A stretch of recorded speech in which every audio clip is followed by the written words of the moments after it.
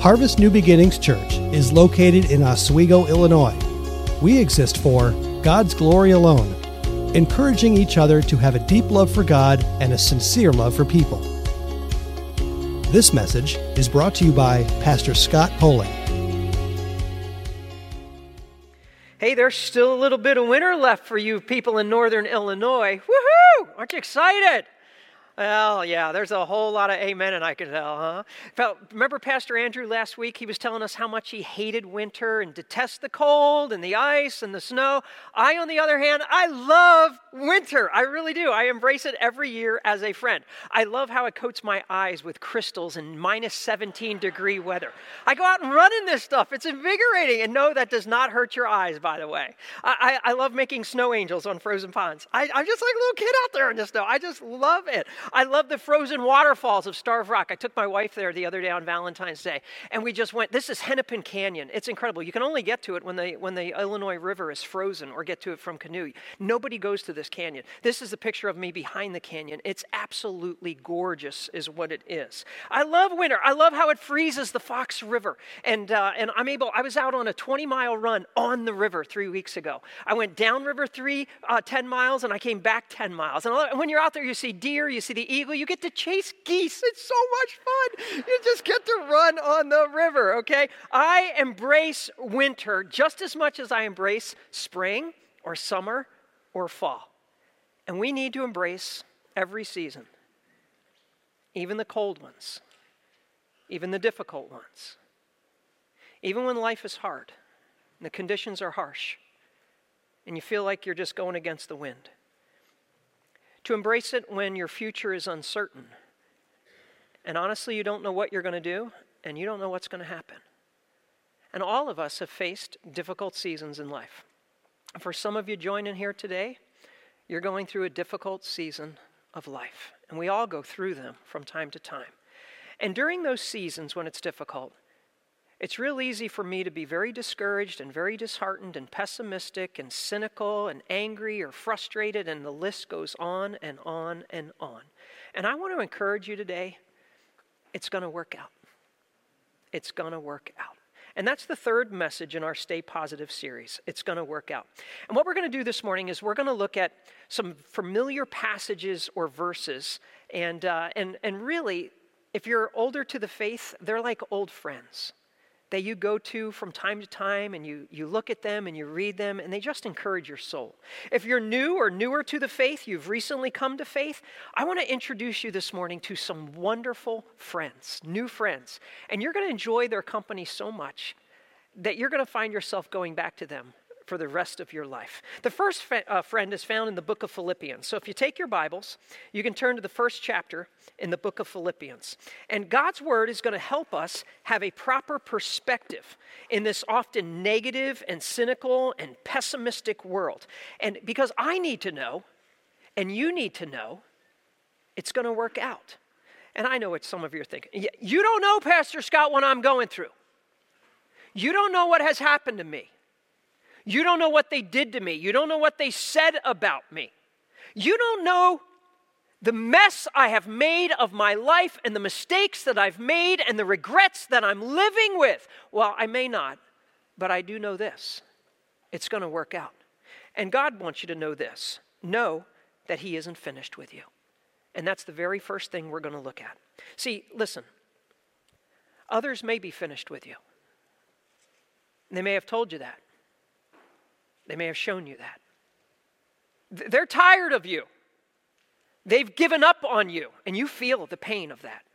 They've walked out on you. They've walked away from you. They've washed their hands of you. And for some of you, it was someone very close. Maybe even a parent or a child. Maybe it was a husband or a wife. Maybe it was a close friend that's no longer close. Well, here's the truth of the matter. God isn't going to walk out on you. Philippians chapter 1, look at verse 6. I am sure of this, that He who started a good work in you will carry it on to completion until the day of Christ Jesus. I want you to understand something very important. God will never leave you. He's not going to walk out on you. He's not going to wash his hands of you. He's not going to walk away from you. He is not going to give up on you. And the Apostle Paul writes these words to Christians who are struggling in life. They're struggling with fear and worry, and they're facing uncertainties and hardships. They're facing personal failures in their own lives. And as he tells them, he tells you, and he tells me, I'm sure of this. He who started a good work in you is going to carry it to completion until the day of Christ Jesus. So he wants you certain. He wants you not doubting this whatsoever. He wants you 100% confident. That's why he says, I am sure of this. So no matter how bad it looks, it's going to work out. No matter how bad you've been hurt or disappointed in this life, it's going to work out.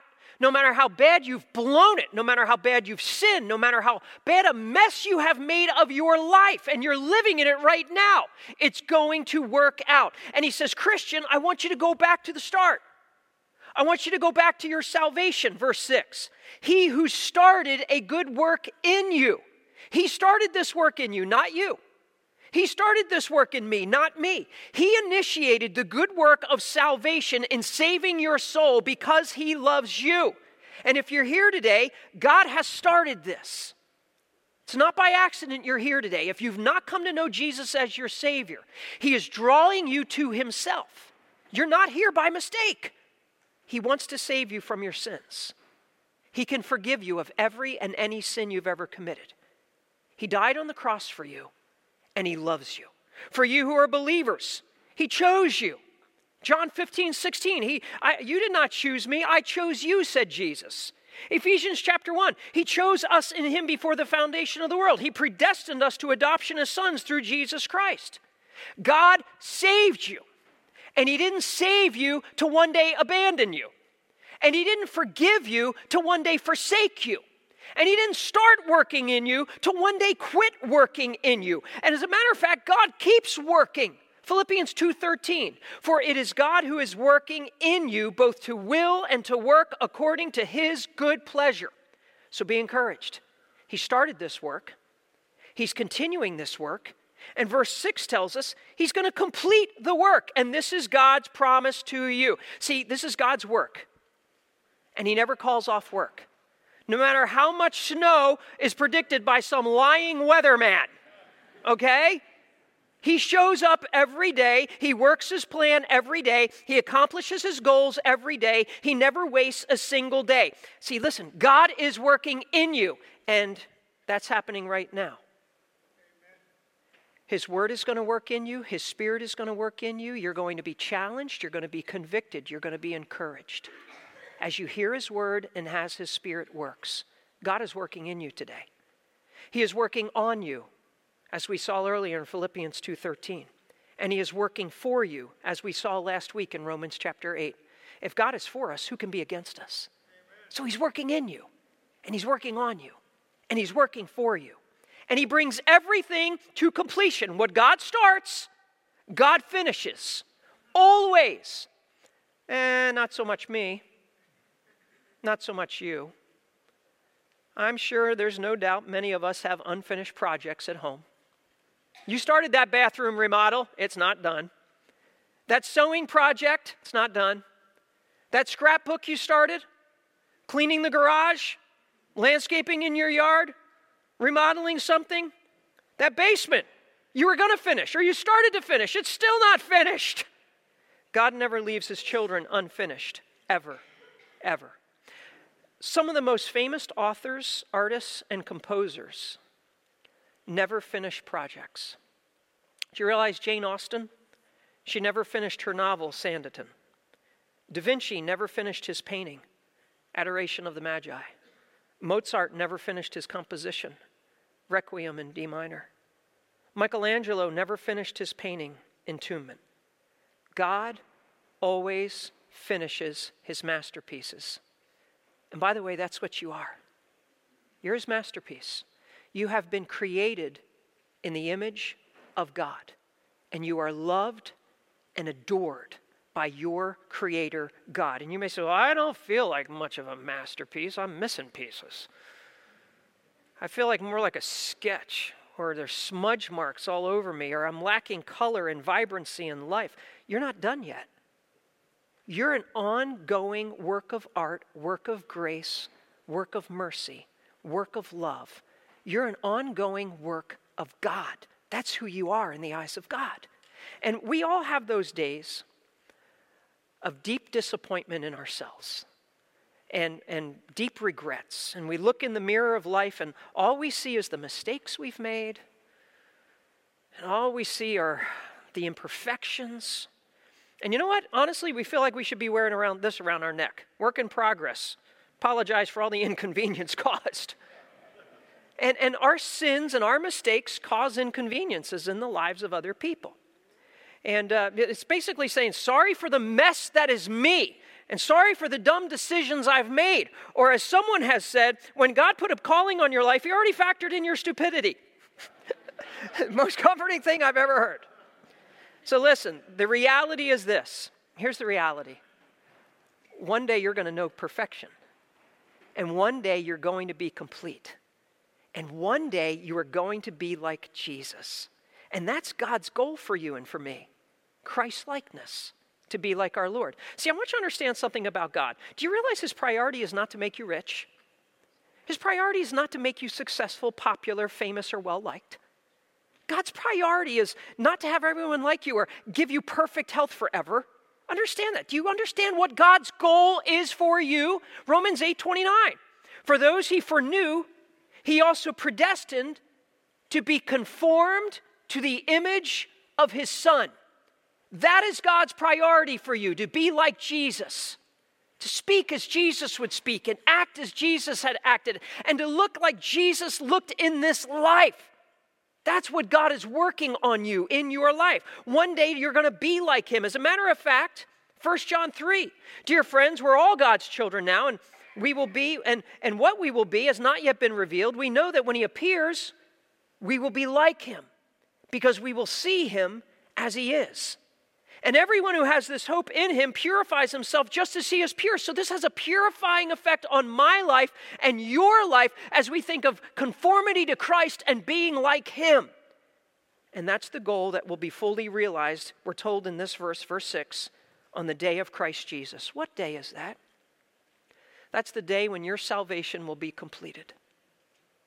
That's the day when you will stand in heaven, perfect, before the presence of your God, glorified, perfect. So one day you're going to know perfection. One day you will never sin again. Amen. And one day you will be like Jesus, conformed to the image of Christ. So it's all going to work out. Know that God isn't finished with you yet. Secondly, understand God is working everything together for good. That's the meantime. What is God doing? He's working everything together for good. And now we turn to one of the most encouraging, all-encompassing promises in all of Scripture. And if you've known the Lord for any time, you know Romans chapter 8, verse 28. We know that all things work together for the good of those who love God, who are called according to His purpose. And so Christians in Rome were struggling just like Christians in Philippi were struggling. And these Christians in Rome, they didn't know how to pray, and they didn't know what to pray, and they didn't know what to do, and they were anxious, and they were fearful, and they were frustrated, and they were scared, and the same thing is true with us. Some of us just don't know what we're going to do. We don't know what's going to happen, and we're worried about it. And we're scared. We're afraid. We're frustrated, even angry. Maybe you've made some mistakes. You have some regrets. And I want to encourage you. It's all going to work out. And again, absolute certainty is what we see. Remember Philippians 1:6? I'm sure of this. Now we see the absolute certainty in Romans chapter 8. We know that. And so God doesn't want you living in limbo, flip-flopping back and forth, uncertain, double-minded, unsure what's going to happen and what am I going to do? And He wants you confident, believing, certain that it's going to work out. That there's no doubt about it. And by the way, there is no doubt about it. All you have to do, Christian, is look back in your life to those times when you were going through a very difficult time, when you didn't think you could make your way out of this and you didn't understand what was happening and you don't know, or look where you are today. And as a matter of fact, some of you can't even remember those times. You know they were there, but you can't even remember them, which is another good reason for when you go through a very difficult time, journal it. Type it up, write it down, write verses that you're claiming, things that you're praying, write your prayers out so that you can go back and see the faithfulness of your God. Because your God has been faithful to you in the past and it worked out. And your God is going to be faithful to you right now. It's going to work out. And your God will be faithful to you in the future when you go through a difficult season.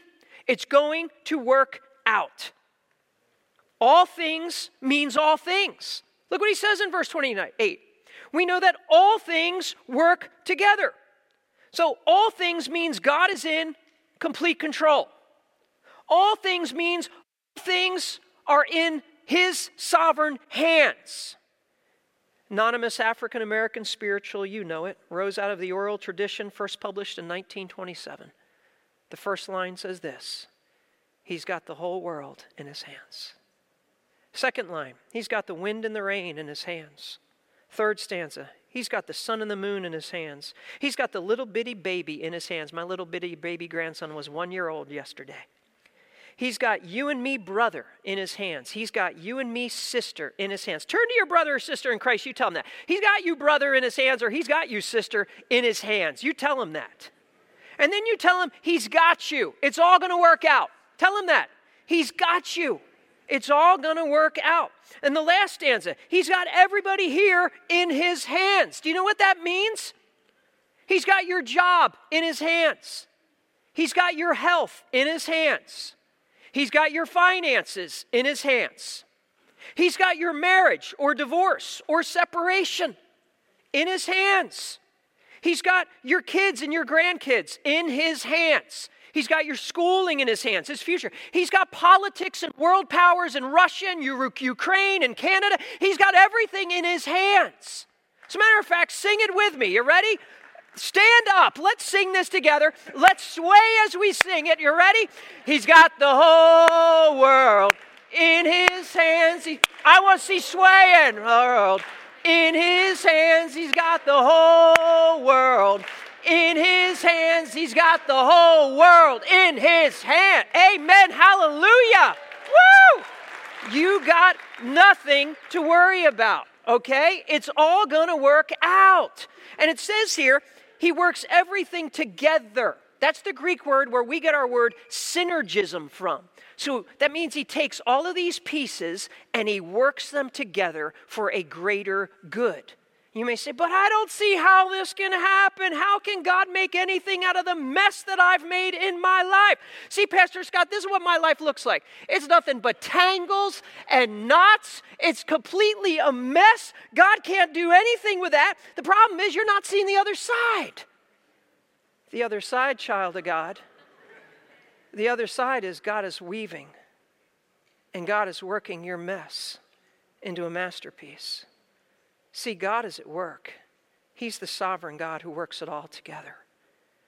And understand, you're his child, you're his lamb, you're his sheep. And he knows what he's doing. Her name was Corrie ten Boom. Some of you know that name. She was a Christian from the Netherlands during World War II. Her family, Gentiles, were hiding Jews from the Nazis. They were caught. And they were shipped off to Ravensbrück, a concentration camp. Her dad would die within the first 10 days. Her sister would die in the month that she would be released during the Holocaust. She would go on and have an incredible Christian testimony in America and Europe, around the world.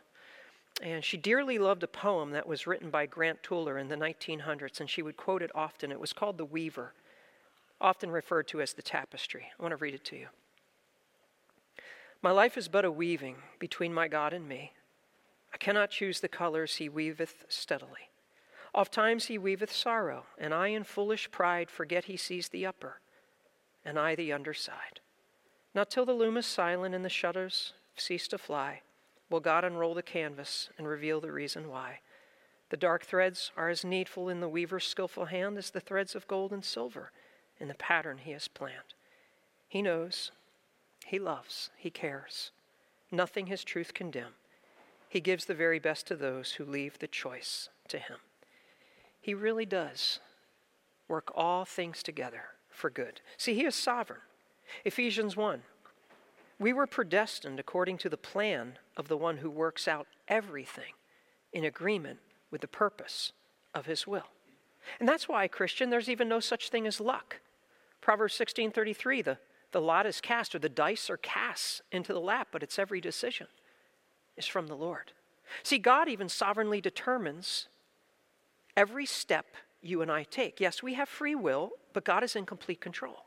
Proverbs 16:9, a person's heart plans his way, but the Lord determines his steps. See, God is this master chess player. And he plays on an infinite and eternal number of moves way ahead because he is all-knowing and everywhere present and all-powerful and eternally existent. And he's the master chess player, and all the pieces are in his hands, including your life and mine. He holds you in his hands. And all things he promises will work together for good. See, all you have to do is ask Joseph. One of my favorite stories in all the Bible. Genesis 37 through Genesis 50 is the story of Joseph. It's this incredible drama that plays out. And when he reveals himself to his brothers toward the end of that chapter, I get teary-eyed oftentimes. I just cry when he first says, I am Joseph, your brother that you sold into slavery. And they cry and they hug each other. See, Joseph would say, it all works for good. When he was 17 years of age, it didn't look like that. He was thrown into a pit. His brothers wanted to kill him. They sold him into slavery. He would be slandered and gossiped about and then thrown into prison for 2 years in Egypt. And he was forgotten there, left for dead, basically. His family thought he was dead. But God was weaving behind the scenes the story of Joseph's life with his mighty sovereign hands. And then by the age of 30, from 17 to 30, you see in Genesis 41, verse 46, where is Joseph? He is the ruler over the most mighty nation on the face of the planet, Egypt. Because God was at work, and God is sovereign. He would only be accountable to Pharaoh. No one else on this planet would be more powerful. And then in Genesis, verse 46-30, at the age of 39, 22 years after being thrown in that pit, 22 years, he sees his dad for the first time who's come down to Egypt. The same dad who said, all these things are against me. No, they're not, Jacob. And some of you are like that. Everything's against me. Everything goes wrong. No, they're not. God is working everything together for good. It just takes time to see that tapestry. So be patient and keep trusting. God is at work and he knows what he's doing. And one day after the death of his father Jacob, Joseph would tell his brothers these words in Genesis chapter 50. You planned evil against me. Yeah, you wanted to kill me. Yeah, you sold me into slavery. You planned evil against me, but God planned it for good. God allowed this suffering in my life for a greater purpose. God let me go through pain for a greater purpose. And God is doing the same thing in you. He lets us go through suffering. He lets us go through pain. And he tells his brothers to bring about this present result, the survival of many people, because it was during a famine. Therefore, don't be afraid. I'm going to take care of you and your children. And he comforted them and he spoke kindly to them. See, that's somebody that understands the sovereignty of God. They don't have to be all angry and all bitter and all upset.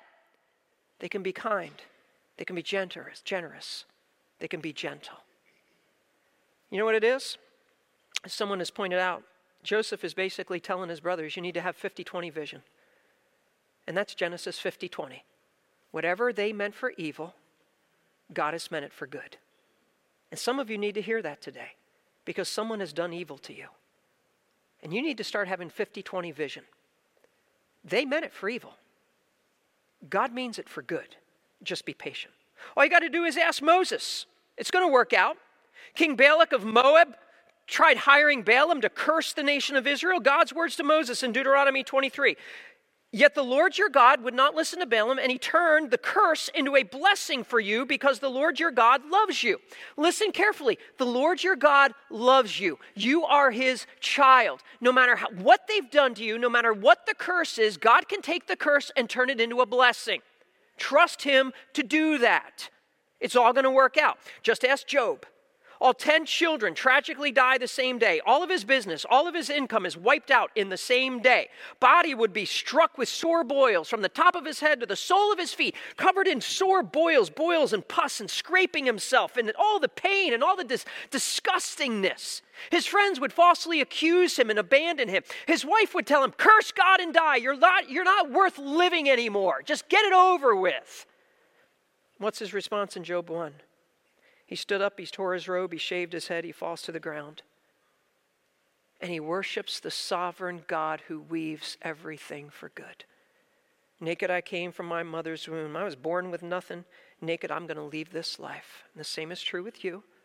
The same is true with me. The Lord gives, and the Lord can take away. Blessed be the name of the Lord. And through all this, Job did not sin, nor did he blame God for anything. Now, Job would struggle at times through that book, but he trusted in God. Because you flip over the tapestry of his life in the last chapter, Job chapter 42, and you read these words. After Job prayed for his friends, the same friends that had abandoned him and slandered him, he prayed for them.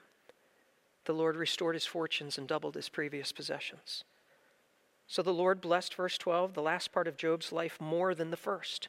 He also had 7 sons and 3 daughters. In verse 16, he lived 140 years after this and saw his children and their children to the fourth generation.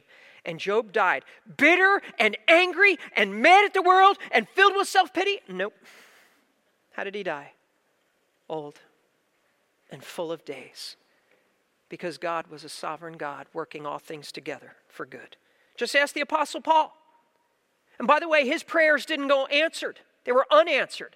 And he pleads for deliverance before this all-powerful God who can do everything and says, God, I'm in pain here. Take this thorn away, this physical ailment or whatever it was. And we read in 2 Corinthians 12, concerning this, I pleaded with the Lord 3 times that it would leave me. If God is going to answer anybody's prayer, it would be the Apostle Paul's. And God says, I'm not going to answer your prayer.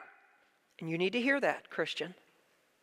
Sometimes God does not answer our prayers, because he's got something greater in store. And he said to me, my grace is sufficient for you, for my power is perfected in weakness. Therefore, I will most gladly boast all the more about my weaknesses. I'm not going to complain about my weaknesses. I'm not going to complain about these things that are going wrong in my life. I'm going to boast about them, so that Christ's power may reside in me. So I take pleasure in weaknesses, insults, hardships, persecutions, difficulties for sake of Christ. For when I am weak, then I am what? Strong. It's all going to work out. Even when your prayers go unanswered, God's sufficient grace is greater. And Paul can say, I'm going to say, thank you, God, for not answering my prayer. Thank you, God. Because you didn't answer it, I get to experience more of your power in my life. And I get to experience more of your strength in my life. And I get to experience more of your grace in my life. And so praise God when he doesn't answer your prayers, because you get to experience more of his presence and power and strength and grace. See, it's all going to work out. By the way, just ask the Lord, who hung on a cross, who died for your sins, who was beaten for you and tortured and mocked and spit upon. Innocent. He was sinless. Condemned to die for the guilty, pierced with nails and punished for your sins and punished for my sins, crucified and died.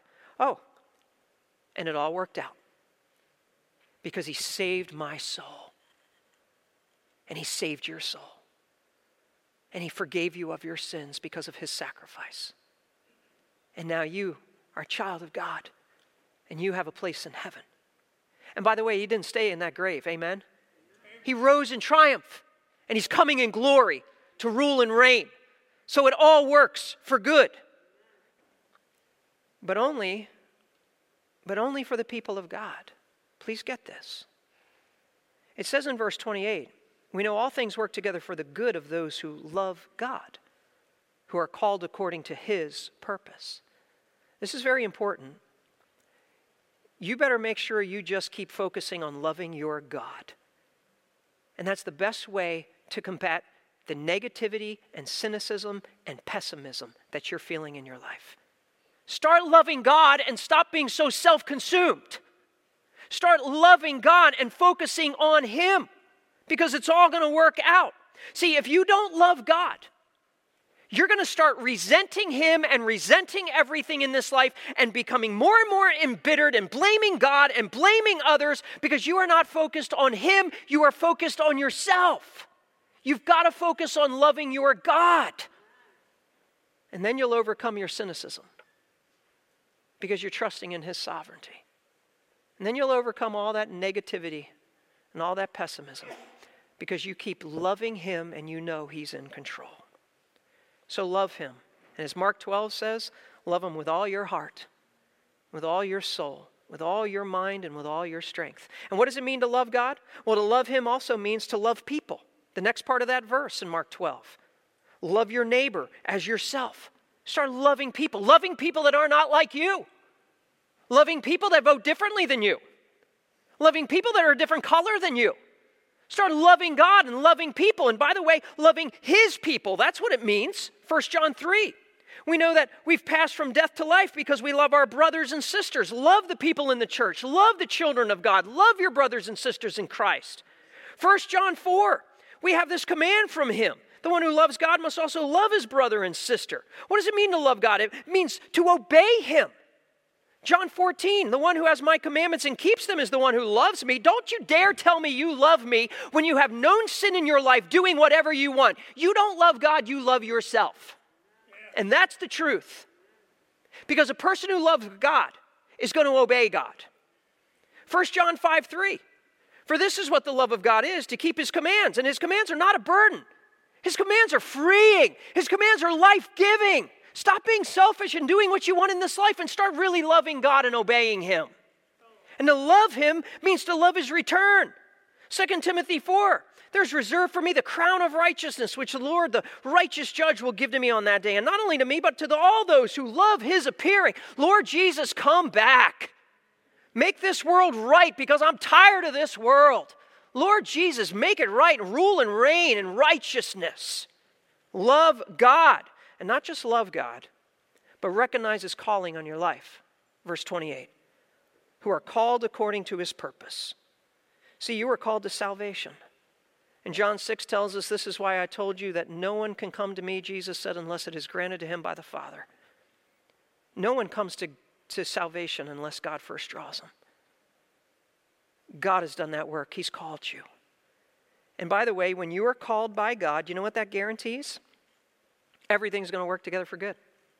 It's His guarantee. Everything is going to work out. That's His promise to you. His purpose is always good. So it's going to work out. Know God isn't finished with you. Understand God is working everything together for you. And then lastly, trust God is in complete control.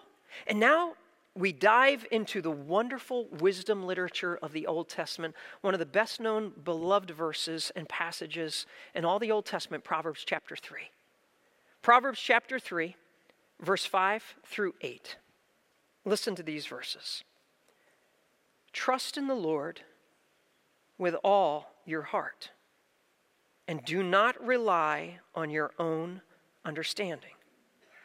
In all your ways, know Him, and He will make your path straight. Don't be wise in your own eyes. Fear the Lord and turn away from evil. This will be healing for your body and strengthening for your bones. So the first thing we see in this passage is trust Him. Trust Him. Believe His promises. Trust Him. Believe He loves you. Trust Him. Believe He knows what is best for you. Trust Him. Believe He is in complete control. Trust Him. Believe He is working all things together for good. Trust Him. And believe even when life is difficult. Believe especially when life is difficult. And it says here, trust in the Lord. All you have to do is consider His wisdom. He knows all. He's all-knowing. You can trust in Him. Consider His character. He is holy, holy, holy. He does not lie. He never leads us astray. Trust Him. Trust His power. He's the one that spoke this world into existence out of nothing. Trust his track record. He's never made a mistake with you, child of God. And he's not about to. Now, you and I, we've made plenty of mistakes in our lives. Oftentimes, why? Because we didn't trust him. Most of the mistakes we make are because we knew better than God. And we decided to not do it God's way. Decided to do it our way. So consider who he is and trust him, his wisdom, his character, his power, his track. Consider his love. We learned last week, nothing can separate you from the love of Christ. Nothing. Trust him. And he says here, trust him with all your heart. Don't hold any portion of your heart back from your God. Take that full leap of faith into the arms of your Father and trust him. I loved when my little kids, or when my 5 kids were small. And it was so much fun. We have a stairwell in our, you walk in the front door and the stairs are there, and there's this little landing, about that high. And as a dad with young kids, I'd stand in front and I'd say, woohoo, let's go, jump! And they jump and I go, no, I would not do that. Every single time one of my kids jumped in my arms, what did I do? I caught him and we spun around and I put him down. Next, they jump in my arms and I catch him. I never, ever dropped one of my children. My back may have been sore really bad the next day, but I never dropped one of my kids, ever. Your Heavenly Father has never dropped you. He's never going to drop you. You know what hurt me as a dad? When one of my kids wouldn't jump to me. What are you doing? I've never jumped. Come on, I've never dropped you. Would you just jump? Trust me on this. You know what their problem was? Their own understanding. Somehow they were calculating, well, if I go at this speed and I go at this velocity and this height and whatever. See, some of you are too smart for God. You just keep leaning on your own understanding. And he's saying, what are you doing? I've never dropped you. None of my promises have ever failed you. Why are you not trusting me? Stop leaning, stop calculating, stop trying to figure it out all on your own. And start trusting in me. And that's why he says, do not rely on your own understanding. Your own understanding is like a broken crutch. You are going to fall every single time. And so renounce any and all arrogant self-confidence in our own understanding. And please do not trust your heart and do not trust your feeling. And please don't listen to anybody if they tell you, oh, just trust your heart. Or just trust your feeling. And please don't ever tell somebody, just trust your feelings or just trust your heart. That is the absolute worst advice you could give somebody and the worst advice you could take from somebody. Jeremiah 17:9. The heart is more deceitful than all else and is desperately sick. Who can understand it? So listen, well, I feel this way and I feel that way. I don't care how you feel. What's God have to say about it? You've got to know what God has to say. You've got to know what his word has to say. Trust in his word, not your feelings and not your heart. And so look to God and not self. I love how Bruce Walke put it. One is a fool to rely on his thimble of knowledge or on his own understanding, which is often governed by irrational urges that he cannot control. So we have this tiny little thimbleful of knowledge, okay, compared to God's vast ocean and wealth of wisdom and knowledge and experience and understanding through all the ages and eternity. And I'm going to trust in my little understanding? That would be the most foolish thing I could ever do. Isaiah 55. God says, listen, my thoughts are not your thoughts and your ways are not my ways. This is the Lord's declaration. For as heaven is higher than earth, so my ways are higher than your ways, and my thoughts than your thoughts. Listen, shoot high, don't stay low. Look to God, not to yourself. So trust him. And not only trust him, know him. That's the next thing, verse 6. In all your ways know him, and he will make your paths straight. And he says all your ways. No exception. No exception in my life or your life. We should withhold no area of our lives. And know him is the literal translation. Know him. What does that mean? I've just been fascinated by that. And I've been praying about it and studying it and meditating on it. What does it mean to know you, Lord, in all of my ways? To know you. It means to consider him first and foremost in everything. It means to look to him in everything. It means to ask for his wisdom and guidance in everything. It means to seek his presence in everything. It means to submit to him, his will and his word in everything. It means to trust him and his sovereignty and his control in everything. It means to recognize him, his rights, his authority over all and everything that I do. So know him in everything. That means, Lord, I need to know you. I need to know you in my hobbies. I need to know you in my running and delight in you in my running. I need to know you Sunday at church, but also Monday morning at work. I need to know you. You need to know God in your work tomorrow. Don't just relegate him to Sundays. You need to know God. We need to know him in our finances. We need to know him in our parenting. We need to know God in our marriages. Invite God into our marriages. We need to know God in our social media posts. We need to know God in our Netflix and our entertainment choices. We need to know God with our smartphones. Know him in every area of our life, and don't keep a single area out of God out of our lives. In other words, don't lock God out of any room in your house. Because some of you have a cold, dark closet that you don't want God in. Because you have a little pet sin that you like to play around with.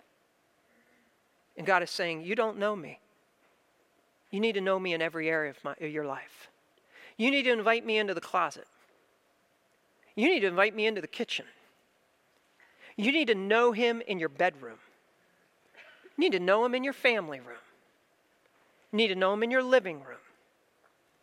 You need to know him in your basement and in your attic. You need to know him in your garage. You need to know him in the front yard. And you need to know him in the backyard. You need to know your God in everything. Invite him everywhere.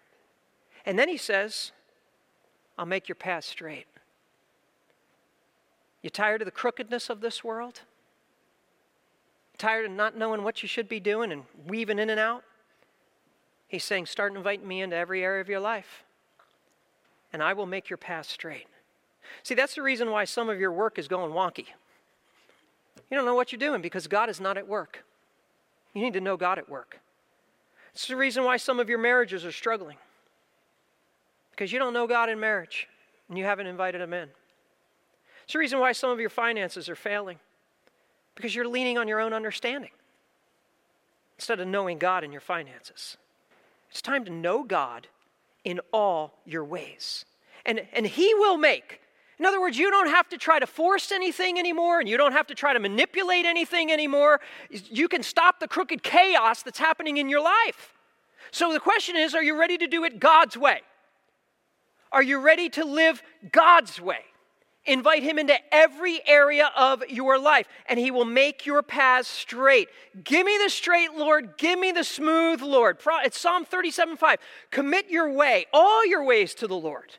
Just commit it to the Lord. Trust in him, and he will act. So trust him and know him, and then fear him. Yes, fear him. Verse 7. Don't be wise in your own eyes. Fear the Lord and turn away from evil. See again, verse 5. Similar to verse 5, verse 7. Don't be wise in your own eyes. Don't rely on your own understanding.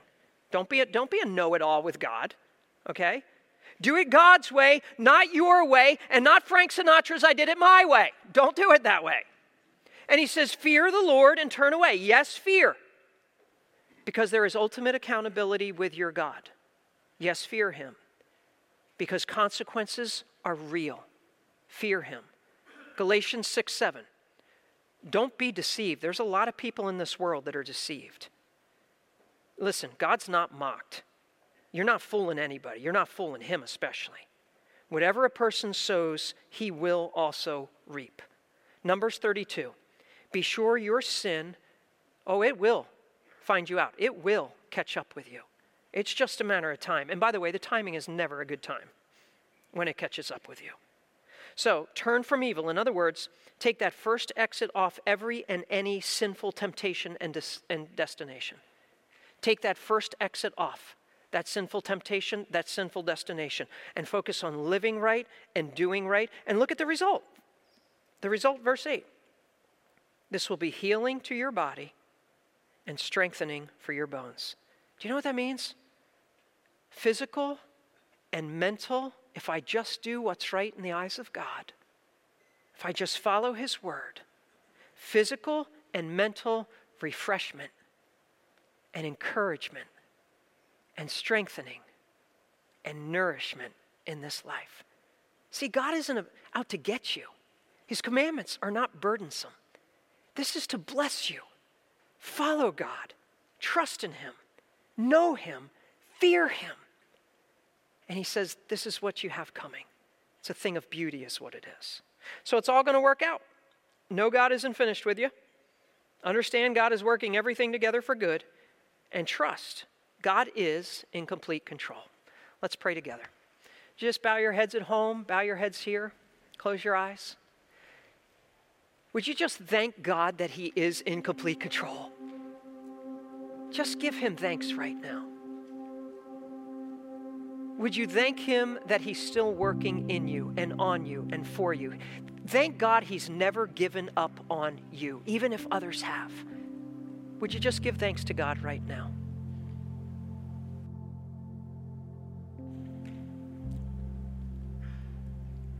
Would you invite Him in to that closet? Would you know Him in every area? Would you invite Him into that relationship? Your place of work. Every area, do that right now. Your hobbies. If there is sin to confess to God, do that right now and ask for His forgiveness. He loves you. He's gracious. He's merciful. Heads are bowed and eyes are closed. Maybe you're here today and this is all new. And you don't really have a relationship with God. And you thought it was all about just being religious or just going to a church service. No.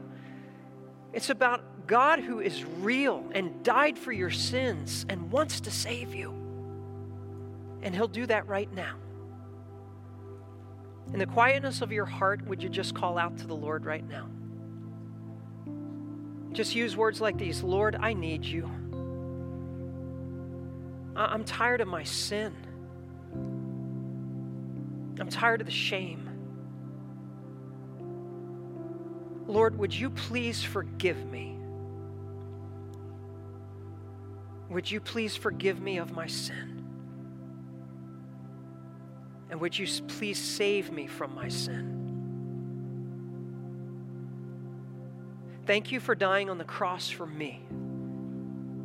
Thank you for dying for my sin. Lord, I can't save myself. I am not going to lean on my own understanding. Would you please save me? I place my faith in you alone. I trust in you alone to save me. And I pray this in the name of the only one who can save me, Jesus. Amen. If you've been prompted by this message and are in need of a new beginning or would like more information about Harvest New Beginnings, visit @harvest.church.